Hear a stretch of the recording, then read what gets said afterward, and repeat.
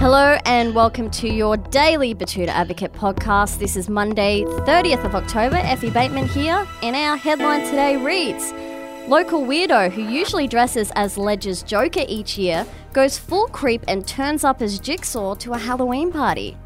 A thriving Halloween party has taken a tense turn this weekend after an uninvited incel decided to turn up and start role-playing as his character. The Advocate can report that the vibes were initially high at 26 Nolan Street in the French Quarter as the university sharehouse hosted a gatho to celebrate Halloween. After creating the event on Facebook, including a very funny event picture that featured all 5 housemates badly photoshopped onto the cover of a scary movie DVD, it's alleged over 50 people had clicked attending to the Zombies and Chardonnay party hosted by some South Batuta Polytechnical College students.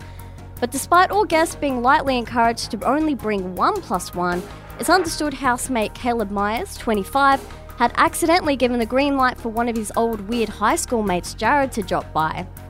Infamous for being that guy who always dresses as Heath Ledger's Joker to fancy dress parties, Jared has built a pretty icky reputation for being a guest that makes everyone feel uncomfortable with his over-rehearsed impersonations and constant licking of his lips. This year, Jared has left his mum's purple trench coat in her wardrobe and has instead upgraded to dress as Jigsaw from the Saw franchise. Deciding to leave his mask on for the entire party, witnesses say Jared's knack for awkwardly hovering around the cheese board but not entering any group conversations and trying to stay in character for the whole party was a real mood killer.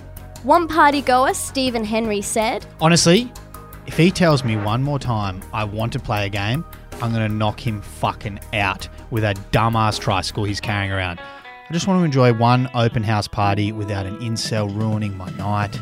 Can't creeps just stay home for once, please?" Anyway, that's what's making news for today. See you later.